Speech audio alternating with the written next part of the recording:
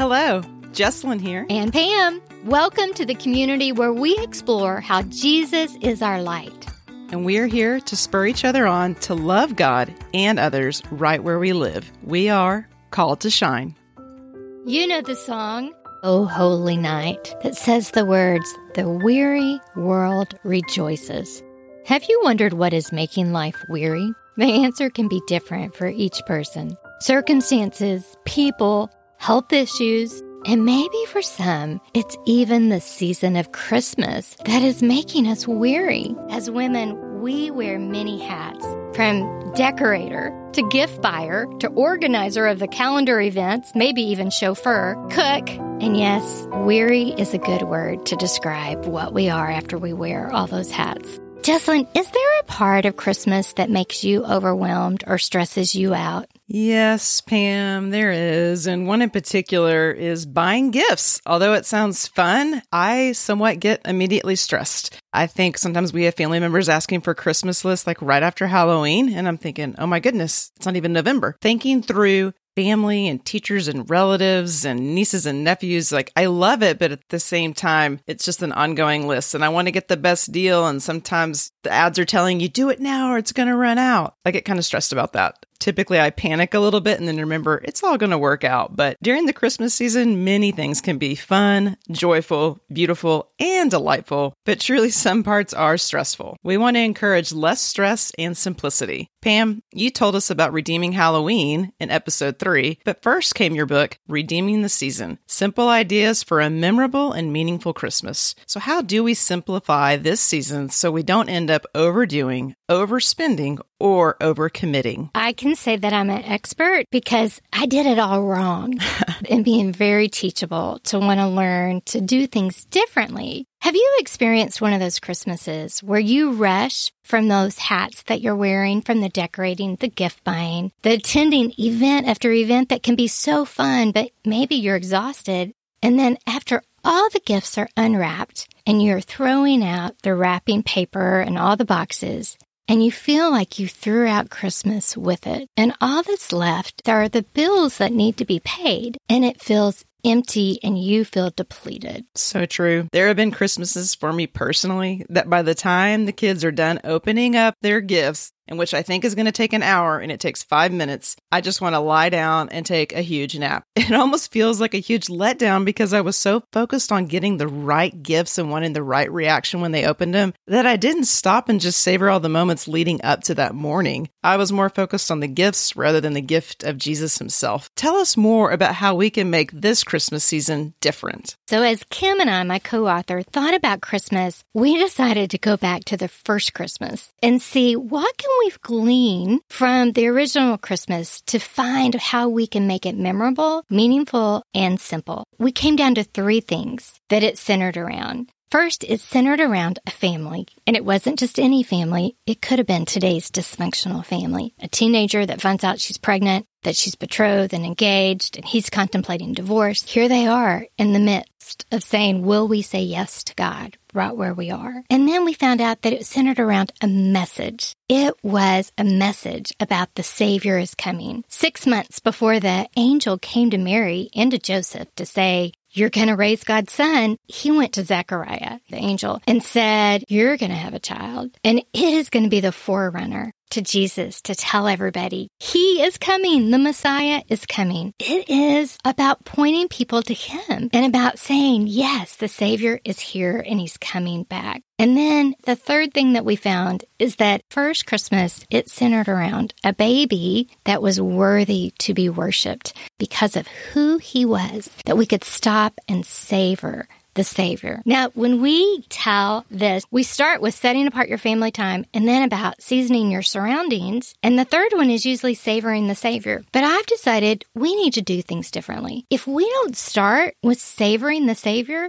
it is really hard out of overflow to set apart and celebrate with a family and to point other people to Jesus. So when we went to that first Christmas about savoring the Savior, Luke 2, there were shepherds living out in the fields, nearby, keeping watch over their flocks at night. An angel of the Lord appeared to them, and the glory of the Lord shone around them, and they were terrified. Have you noticed? Every time an angel appears, people in Scripture are terrified. They're not the little cute little cherub kids. They are angels, the warrior angels. And the angel said, "Do not be afraid. I bring you good news of great joy that will be for you, for all the people. Today, in the town of David, a Savior has been born to you. He is Christ the Lord. This will be a sign to you. You will find a baby wrapped in cloths and lying in a manger." Suddenly, a great company of heavenly hosts appeared with the angel, praising God and saying, y'all, this is the first cantata. They were saying, "Glory to God in the highest, and on earth peace to men on whom his favor rests."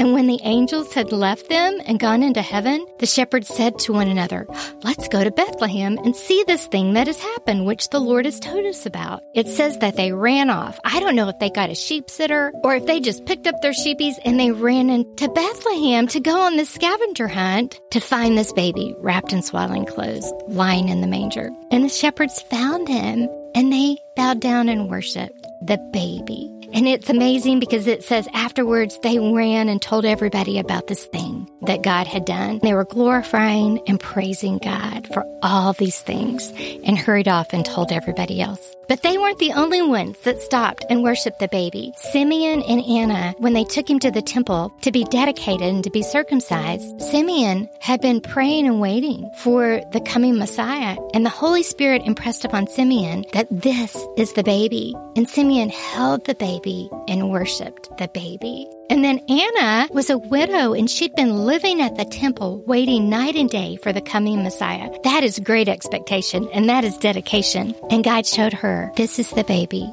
And she praised God and she worshiped the baby. Now, the Gentiles got there. It took them 2 years. We know them by the name the wise men. But they followed that star, that they had heard the prophecy that the Messiah was coming and that the alignment of stars, and they followed it. And they got there. Scholars think it was probably when he was 2. But imagine that. They praised and worshiped a toddler. I mean, how does a toddler be perfect? And Jesus was. Did he just never say no? Did he just say yes, yes, yes? I don't know what he was like as a toddler. They bowed down and they worshiped. They brought gifts and they celebrated as Gentiles the coming Messiah. And you and I, in the midst of whatever life looks like, we want to stop and savor the Savior. Now, the reason we say savor is my husband loves food, and he has one of his principles is that you save the best bite till last. So if you start eating off of his plate, you better not eat his best bite, because he's moved it over to the side so that he wants to savor the best flavors of that last bite,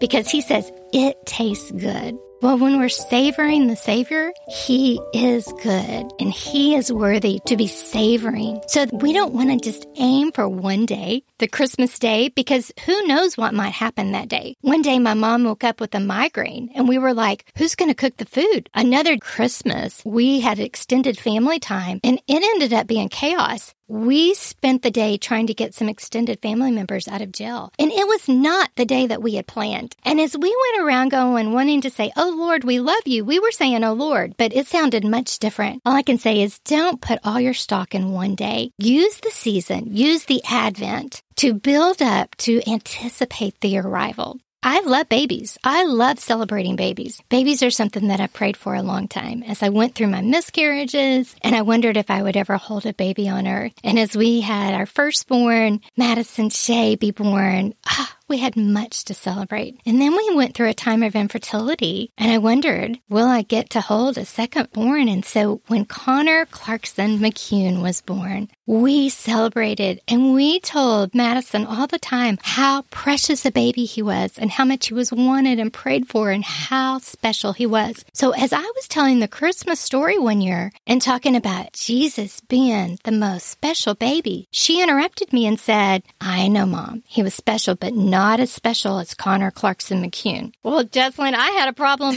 I had not taught the difference. I had told him about how special babies were, but not why Jesus was different. Why he was different than every Sunday school teacher that we really love and honor, every other religious leader, Buddha, Muhammad, why he could be worthy of worship because he was God. And we decided to look at the prophecies. Now, there's over 300 in Scripture. So we just took 25 prophecies from the Old Testament of who the coming Messiah would be. And we paired them up with the verses in the New Testament that show how Jesus fulfilled that. So each day in December, that was our Advent, is that we would pull out this card. Now, we also had boxes with treats inside each one. I gave them a prophecy saying, you're going to get a treat today. And then it came true. I was explaining what prophecy meant. And then they would read the Old Testament verse and then the New Testament fulfillment. We were building anticipation of why we could celebrate this baby and why he is different than any other religious leader, because he is God. And I'll be honest, there were some days we're so busy we forgot to do one of the cards. And my kids would usually run to me and remind me and say, we need to read the prophecy. And as they got older, they would already know the New Testament fulfillment as I read the Old Testament verse. And I love that they were learning. Now, we have on the Instagram account all 25 down of the Old Testament prophecies and the New Testament fulfillment. So you can go to Called to Shine, Instagram, and scroll down just a little bit and you'll see an Advent 1 through 25. We want to use Advents, the arrival, so that we can build and anticipate celebrating Jesus all through the season. In episode 5, we gave you a taste of the Advent Bible study that you can do personally with your family or in a group of friends. And if you missed that, give it a listen. Absolutely. It is such a treat. And you'll actually just experience getting to deep dive into one of the passages. And it's fun to do that with other people as well. There are other ways to anticipate and to do Advents. Jocelyn, do you do this? Do you do pajamas each year, that family matching pajamas? Yes, much to Dad's chagrin. I agree. Jerry is a good sport about it. As we pull out those new PJs, maybe you do it for a whole season. Maybe you're just doing it Christmas Eve and Christmas night. I also like to pull out a new devotional for each member of the family. And I like to think of the age appropriate. When they're littles, there's nothing better than the Jesus Storybook Bible to start with. Oh, I love that. For teens, we say short and sweet and full of meat. Don't beat them over the head. Don't give them too much. Give them some bite-sized chunks that they can experience success on. For adults, there's a plethora of options. There are many free online Advent studies that you can do. You could do our study, or you can do a devotional with 25 to aim at, because when you aim at nothing, you hit it every time. So I say, give yourself something to aim at, but give yourself grace for when you miss it as well. My daughter and I, the last few years, have done She Reads Truth. There's an app, there's a podcast, there's an Advent study that you can get. We're each doing it, and we can text each other, and we can talk about the Advent season of what stood out to us that day. When she was in college and we were separated, there's a book that we love very much for Lent. And you know what she did for me? She recorded herself reading it each day and would send it to me. Wow. So I could feel like I was with her. So wherever your family's at, think through what might delight them and bring them joy that you could give them, not to put them under the pile, but to aim at and get to experience the taste of Jesus. Pam, those are wonderful ideas. So many ways to be creative and interact with others and bring them in God's Word together.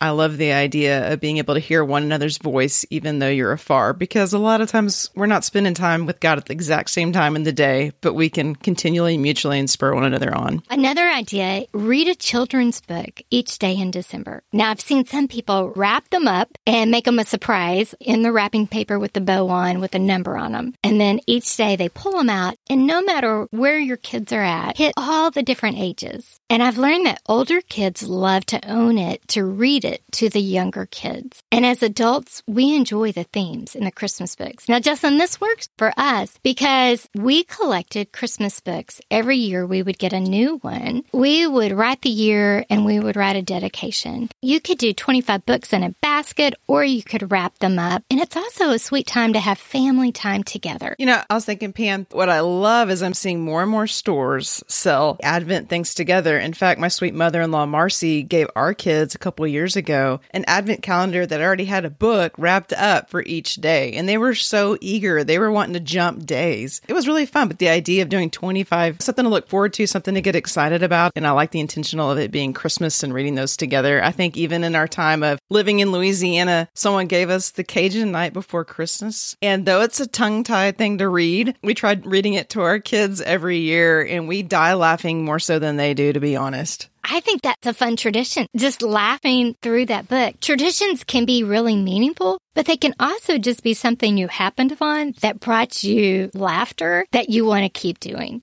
One of the things to know about traditions, they can change. You can have a tradition that's been passed on from family members, but don't be afraid to try new ones and to let go of some. Because different years, you don't want to just keep adding and end up with 25 traditions that you're just trying to check mark and get through. That will make you stressed and crazy. Oh, so true. Pick the one that works for this year and that your family might need. Maybe it's a season that you need more laughter. Maybe it's a season that you need more serious. Both are important. Now, one of the ones that brought us much laughter, it didn't start this way, but our nativities. Now, I collect nativities. Before we had children, I had a very precious moments nativity set. Well, I loved my precious moments nativity set. And I caught myself one day yelling at my 3-year-old, "Don't touch baby Jesus." It didn't sound right. Like, what is wrong with Stephen? I should be delighted that she wanted to touch baby Jesus. So a new tradition started, and that I found the non-breakable nativity pieces. We started with Mary, Joseph, and baby Jesus. So wise. And then every year we added a new piece. And my kids each had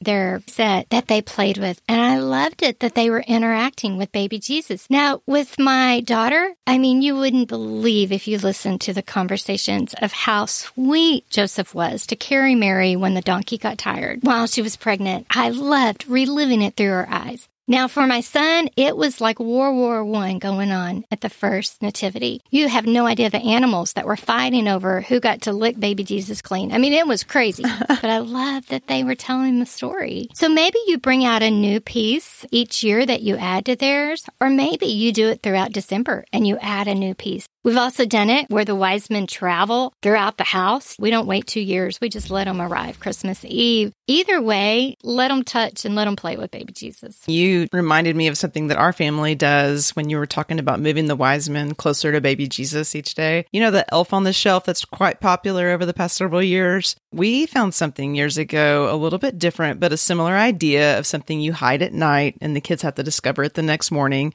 But the focus is on Jesus. It's called The Star from Afar, and it comes with a book, a little devotional to read. And each night you move that star after the kids go to bed. And in the morning, the kids come looking for it. And once they find it, then they go grab the wise men and then they bring it over to the star for the day. And then you repeat it each night until you get the star over the nativity set over Jesus and put the wise men there greeting Jesus. I love the idea of a nativity set. And you're right. It's interactive. It's a visual. I love that it's each day because I got to be honest, a lot of times I forgot to move the stars, but you're right. They remind you. I love it. They're built-in accountability. It became something they were eager to get out of bed for even before Christmas morning. So that's kind of fun. They understood the point. And I think even my sweet sister-in-law, Jennifer, they usually do a happy birthday Jesus cake on Christmas, celebrating his birthday. One thing I can do is bake. So I could bake a cake, let the kids decorate it, saying happy birthday, Jesus, and add it to the meals. The thing I love about The Star from Afar, it sounds like it would be easy to travel with. Yes. I love the idea of the kindness manger, where you put straw in the manger all through the month of December by the kind deeds that you do for family and friends. And you are preparing the way of Jesus to be a soft entry, and that you're part of living out Christ-like characters that will make it even easier to celebrate. And so each time you would do a good thing, you put your straw in. Well, I loved it so much that I had my husband build a 3-foot manger so that we could put real straw in it. I never thought about it. We travel every single time while the kids were growing up for Christmas to either oh my goodness, my parents' house or my in-laws' house. And it got old having to travel with that 3-foot manger. So this star sounds like that maybe traveling with your nativity set is not as big a deal as a 3-foot manger. No, it's easy. It comes with a box. You can put it back in, and you're right. We always take it with us. Portable, not breakable are the ways to go. The main part is being with each other and getting to talk about what we're getting ready to celebrate and focusing on scripture, truths about who Jesus is. Some have done attribute ornaments that you put character qualities of Jesus. You can put them on your own stars and put them on the tree. Whatever it is, there are so many different options. There's not one perfect one. The perfect one is the one that fits into your family. That'll help you stop and aim at talking about Jesus and celebrating Him throughout the season and not putting stock into that one day of December 25th, but of building up and celebrating, pointing your kids, pointing yourself, but marinating on who He is and why He's worthy of worship so that we really can overflow with loving other people because we love God. So true, Pam. Thanks for sharing that. Please do not try all of these ideas. Pick one or two that would work for you personally and for your family, and ask God to show you what you need this year and savor the Savior throughout the season.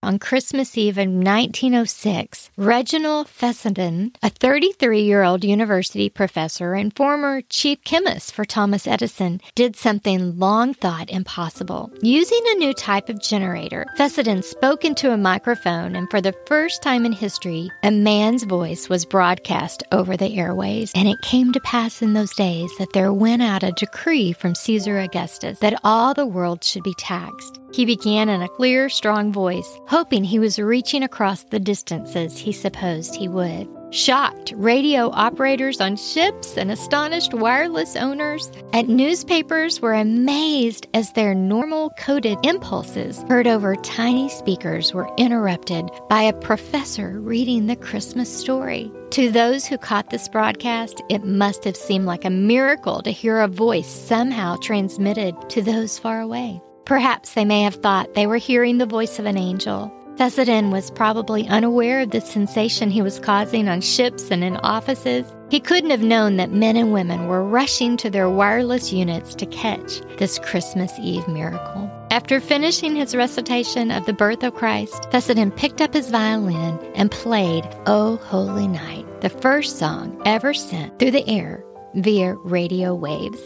Since "O Holy Night" was first sung at a small Christmas Mass in 1847, the song has been sung millions of times in churches in every corner of the world. And since the moment a handful of people first heard it played over the radio, the carol has gone on to become one of the most recorded and played spiritual songs. This incredible work, requested by a forgotten parish priest, written by a poet who would later split from the church, given soaring music by a Jewish composer, and brought to Americans to serve as much as a tool to spotlight the sinful nature of slavery as tell the story of the birth of a Savior, has become one of the most beautiful, inspired pieces of music ever created. The Lord can work in amazing ways to His word to proclaim.